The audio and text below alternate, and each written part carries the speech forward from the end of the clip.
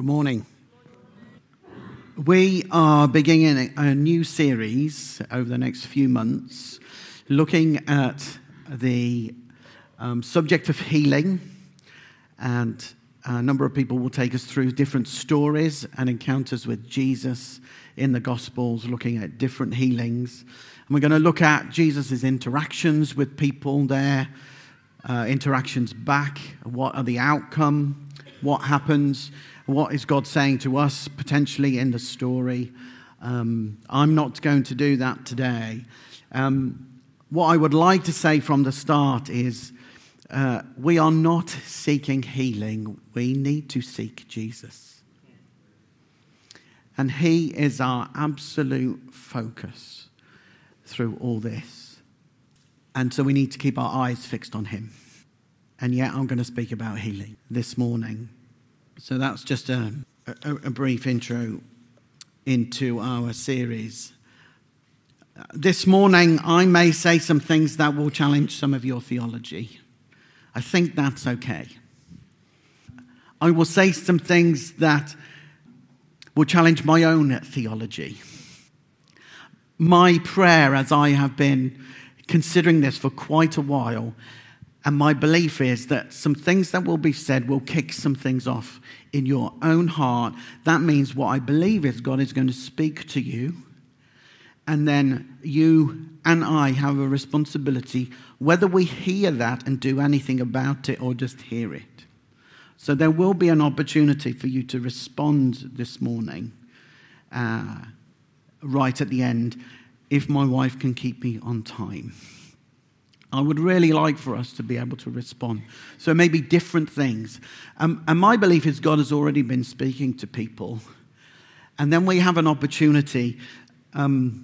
Jesus gave the story of the two houses, one built on the sand and one on the rock. Those who hear build on rock. Those who hear and do nothing, you're building on sand. James says a similar thing. In James chapter 1, we read, don't only be hearers of the word, but doers too. So some key scriptures for us. We could pick loads, but I'm picking 3. This is God speaking to, if you diligently heed the voice of God, or the Lord your God, and do what is right in his sight, give ear to his commandments, keep all of his statutes, I will put none of the diseases on which I brought on the Egyptians, on you, which I brought on the Egyptians, for I am the Lord who heals you. One of God's promises to Israel is that they would not have diseases and sickness amongst them if they obeyed and followed him. I remember reading about them not having miscarriages as well or anything like that. And I thought, wow, I don't want that for me and my family, if that's a promise in the Bible. I think that's quite an amazing promise that God gives to the Israelites. It has some conditions with it, as you can read for yourself. Psalm 103 is about Jesus, who forgives all your iniquities and who heals all your diseases. I think that's really challenging. Heals all your diseases. And then this one in 3 John, probably my most favorite verse when it comes to health and healing. Beloved, I pray you may prosper in all things, be in health, just as your soul prospers. I could have put, by stripes you are healed, or other verses as well that maybe are your favorites. For me, these have been some key scriptures in my life, just thinking about the whole subject of healing. And I believe that God wants us to live in health, disease-free. That's what he wanted for the Israelites. I think he wants that for all of us. I think his purpose is that we're to be free from sickness and disease. Allergies, mental health issues, emotional issues, and I understand some of that from my own personal journey. Here are some of the promises for us from Jesus. Matthew 10, 7 and 8, and as you go preaching, saying the kingdom of heaven is at hand, heal the sick, cleanse the lepers, raise the dead, cast out demons. Freely you have received, freely give. So we're to give those things, but we're also to receive those things. In fact, there's a presumption that we have received those things. We've received healing. And then in Mark, and these signs will follow those who believe. All right? They follow us. They naturally just happen. In my name, you'll cast out demons, you'll speak in new tongues, you'll take up serpents. If you drink anything deadly, it'll no means hurt you. You'll lay hands on the sick, and they will recover. Hebrews 6, I think it is, talks about the foundational doctrines, and one of them is laying hands on the sick, or the doctrine of laying on of hands. Seems a crazy simple thing, doesn't it? But we're to lay hands on the sick and they will recover. Part of our struggle with this is we've not always seen this happen. And so our practice and our reality don't match up. And I think sometimes then we create theologies to back up what doesn't happen rather than what the Bible says. I want to talk about some of those a little bit later. It's challenging, isn't it, when we look at those scriptures and we say we really believe the Bible, and we're a charismatic church that believes in the gifts of the Spirit, and deep down we all want to see more of it. That's our heart. We believe this Bible. We believe it's absolutely true.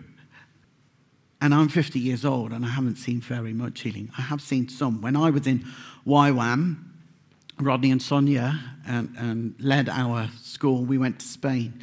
There was a team that we split up into different areas. One saw a lad who was blind in one eye get healed. He'd fallen down the stairs as a young lad and put a fork through his eye, and he got healed. So our team in Spain saw somebody healed. On our school, I saw people, they did an amazing job bringing people from different ministries. We sat under Ian Andrews, Campbell McAlpine, Marriott Lowe on intercession. We sat on some incredible people, saw some incredible healings on our school. So I know God heals. I've seen people healed.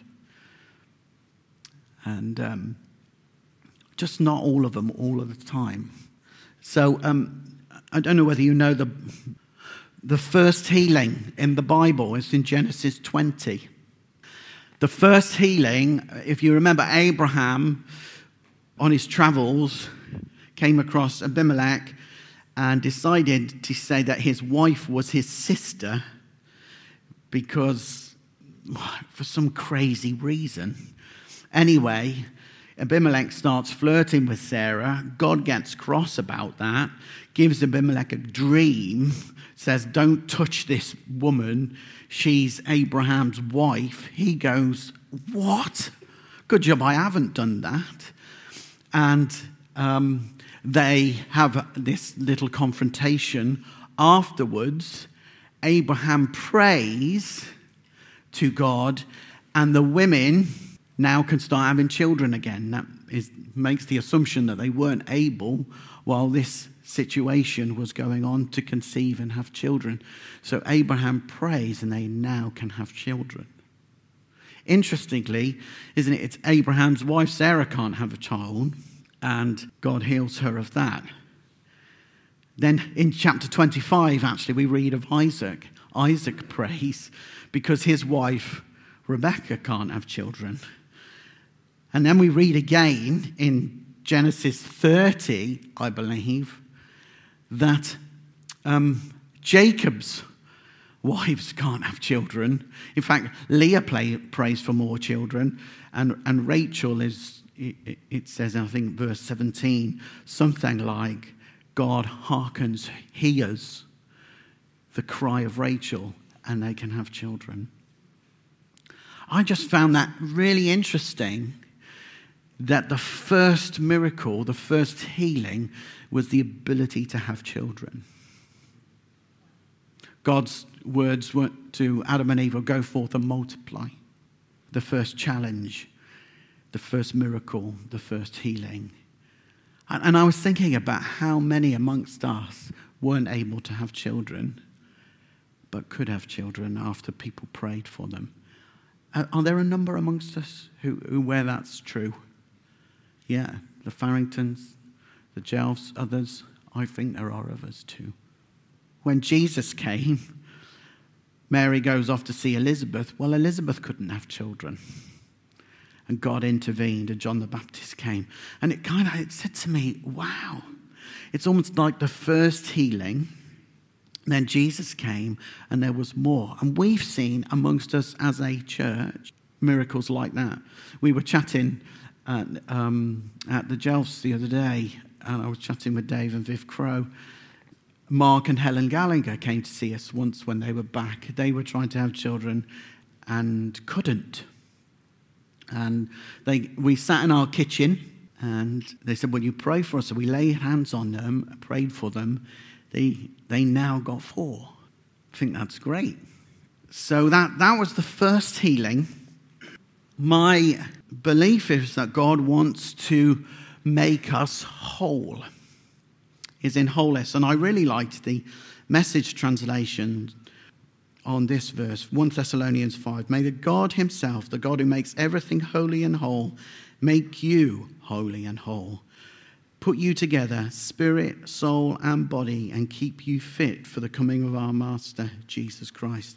The one who called you is completely dependable. If he said it, he'll do it. God wants us to be whole and healthy, not just our body, our mind, and our spirit. I understand what my body is. My mind I see as my emotions, my mental health, my will. And I think we can be damaged in those areas.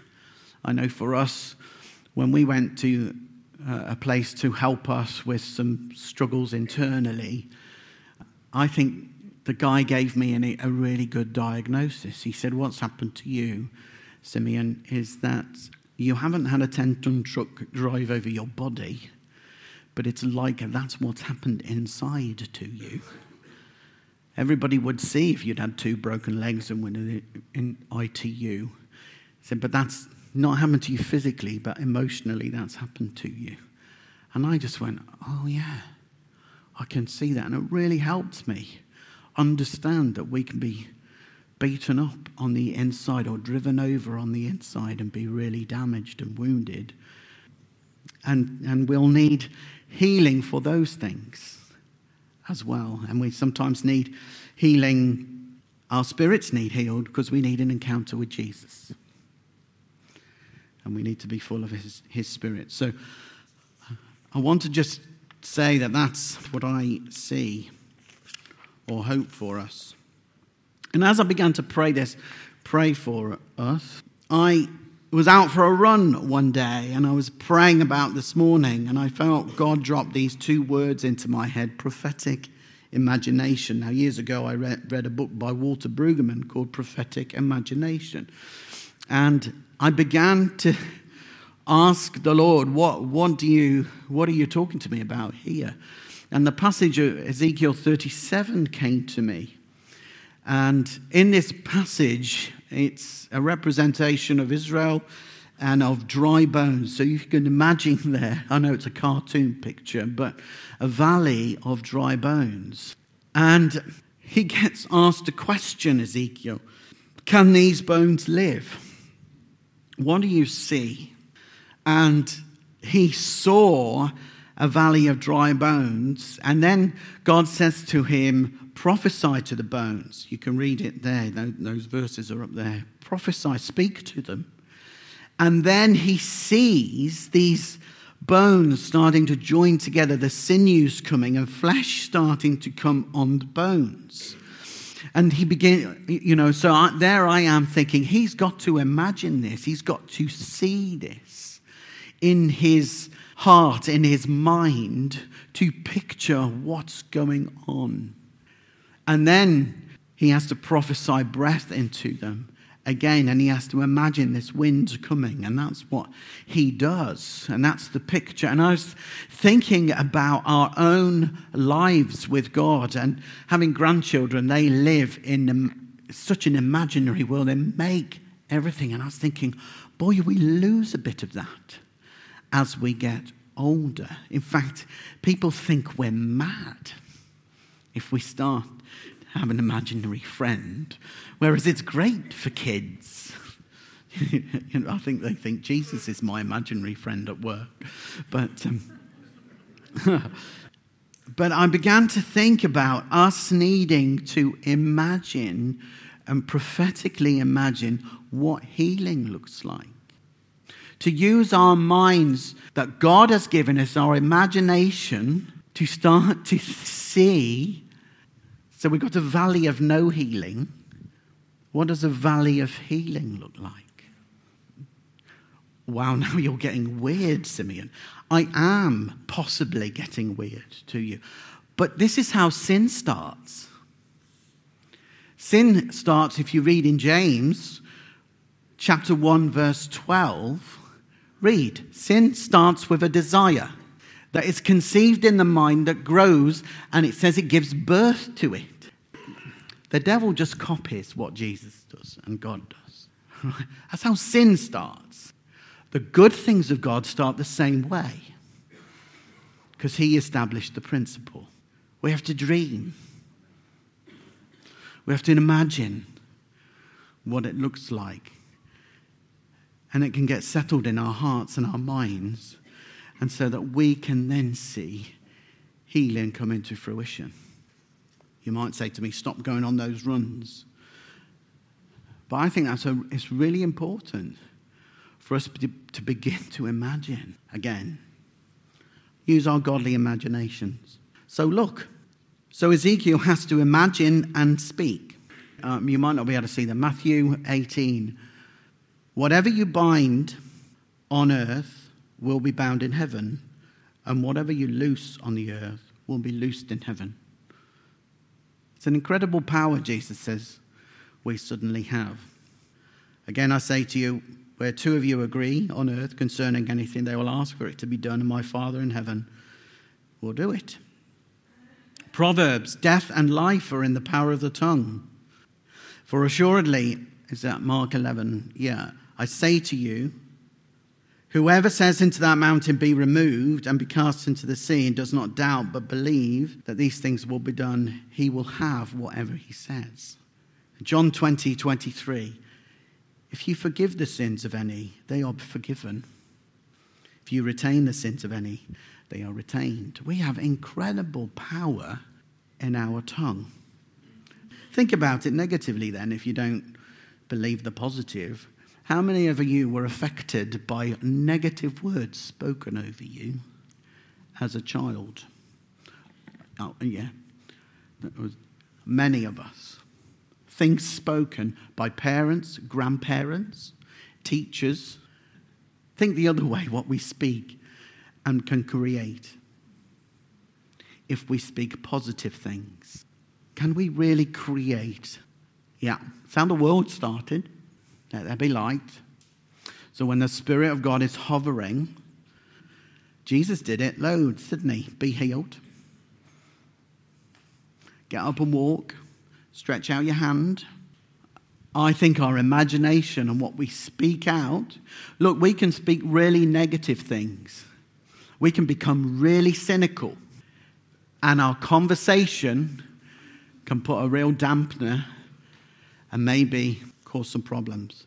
Anyway, I'm going to move on swiftly. Beloved, I love this verse. I think God wants us to live in health. So that's what I want for this year, is health. That's one of the things I'm praying for, is health. I don't want those. Here's some barriers for healing. I'm going to be quick, but I think they're important. Unbelief. Jesus couldn't do much in his own hometown because of unbelief, apart from a few miracles, it said. So it does. It says that he couldn't do much. But other places, it says everyone that came to his door, everyone he prayed for, everyone that came to him who was sick, he healed completely. But he could only do a few in one place because of the atmosphere of that place, the unbelief. What if we have some unbelief? What if we are talking negatively? That's why I love the negativity fast. Is that really a healing? Ooh. Yep, I'm about 50% better. You've been in those meetings. 50%, and you can sit there going, yeah, it's easy done. Rather than going, wow, that's brilliant. I really trust that person's being honest. And that's amazing that they're 50% better. We create an atmosphere together. If we're in agreement, if we're not in agreement, we create a hometown atmosphere for Jesus. Sin. I think sin blocks healing. One of my favourite books called The Real Faith by Charles Price. A brilliant read if you want to read on faith. It's absolutely brilliant. He tells of a story of a woman who came, and he had two women actually, both the same illness. It was same. He said that it was an atmosphere of faith. One gets healed, the one doesn't, and he can't understand it. Then he discovers she's a practicing witch. And he goes, praise God I didn't heal her. Praise God it wasn't down to me. Because she would have walked out that meeting going, great, I'm healed. I can still carry on doing the things I'm doing. Sin is a barrier.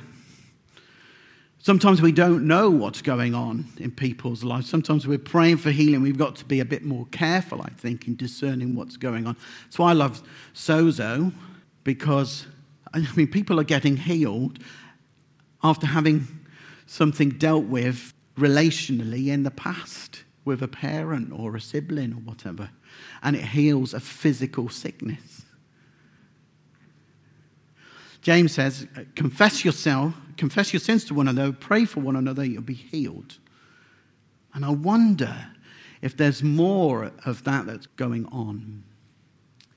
God doesn't want us, he wants us to be whole, that passage in Thessalonians said, wants us to completely be whole and holy. Doesn't want us to continue in the sins that we sometimes continue in, and then they grow great. I'll heal. Now, this is a principle, all right? Sometimes God's grace steps in and he does it anyway, doesn't he? Because you could be thinking, well, what about the people on the streets and stuff like that? And because we don't know what sin's going on in their lives and whatever. I'm just talking in principle rather than an absolute truth. I think we've created our own theologies. Some people who are sick will say something like, oh, well, God's given me this to teach me. And we've all got to suffer for the kingdom. And God's given me this because I can identify with Jesus and his suffering, and it's there to teach me. I think that's absolute tosh, honestly. Am I saying that God doesn't teach us things when we're sick? No, I'm not. I just don't believe God gives you sickness and suffering. I don't believe that's what he does. Does it mean that you won't get it? No, it doesn't. And we're taught, aren't we, how if those things come, how we're to still rejoice. Because they will come if we're lovers of Jesus. Persecution and suffering. So I think we've got to be careful what theologies we create. I think they become we use them as a barrier to seeing freedom and healing in our community, in this nation. That's what I think. I think fear, whether you class it as sin, is a major problem. I think that's why we're seeing the growth in mental health issues, allergies. They just seem to be growing. And often, you deal with the root of fear, those things disappear. That's what they're finding in the sozo stuff. So I've finished. I know that was a brief run through, an overview. I'm not sure I've hit everything that I wanted to, but I want to give us an opportunity to respond if there is anything that has kind of grabbed your heart and you go, do you know, for instance, you know, that first healing, I want to pray and stand for somebody that I know needs or would like children. I want to get rid of allergies. I realise that I want to be healthy. So I want to invite Tom up and we're going to sing together. And let's be hearers of what God says and doers and responders rather than not. Let's pray. Let's maybe stand together. And I'm just going to pray and then Tom's going to sing. We're going to sing together. So Holy Spirit, we know you're at work in our lives. And thank you that your first job is just to point us to Jesus. He's the healer. He's the deliverer. I pray that you give us hearts and eyes to imagine what it is to see absolute breakthrough in this area, where we can see healings, where we can see and imagine a new stomach for Pam, where we can stand together and see completely delivered, where we can see all those who struggle with mental illness completely set free and clear. We know, God, it's not a pipe dream because we see it in your word. We see that it's your desire, it's your heart. Will you help us together to dream for the impossible, knowing that all things are possible through you? Amen.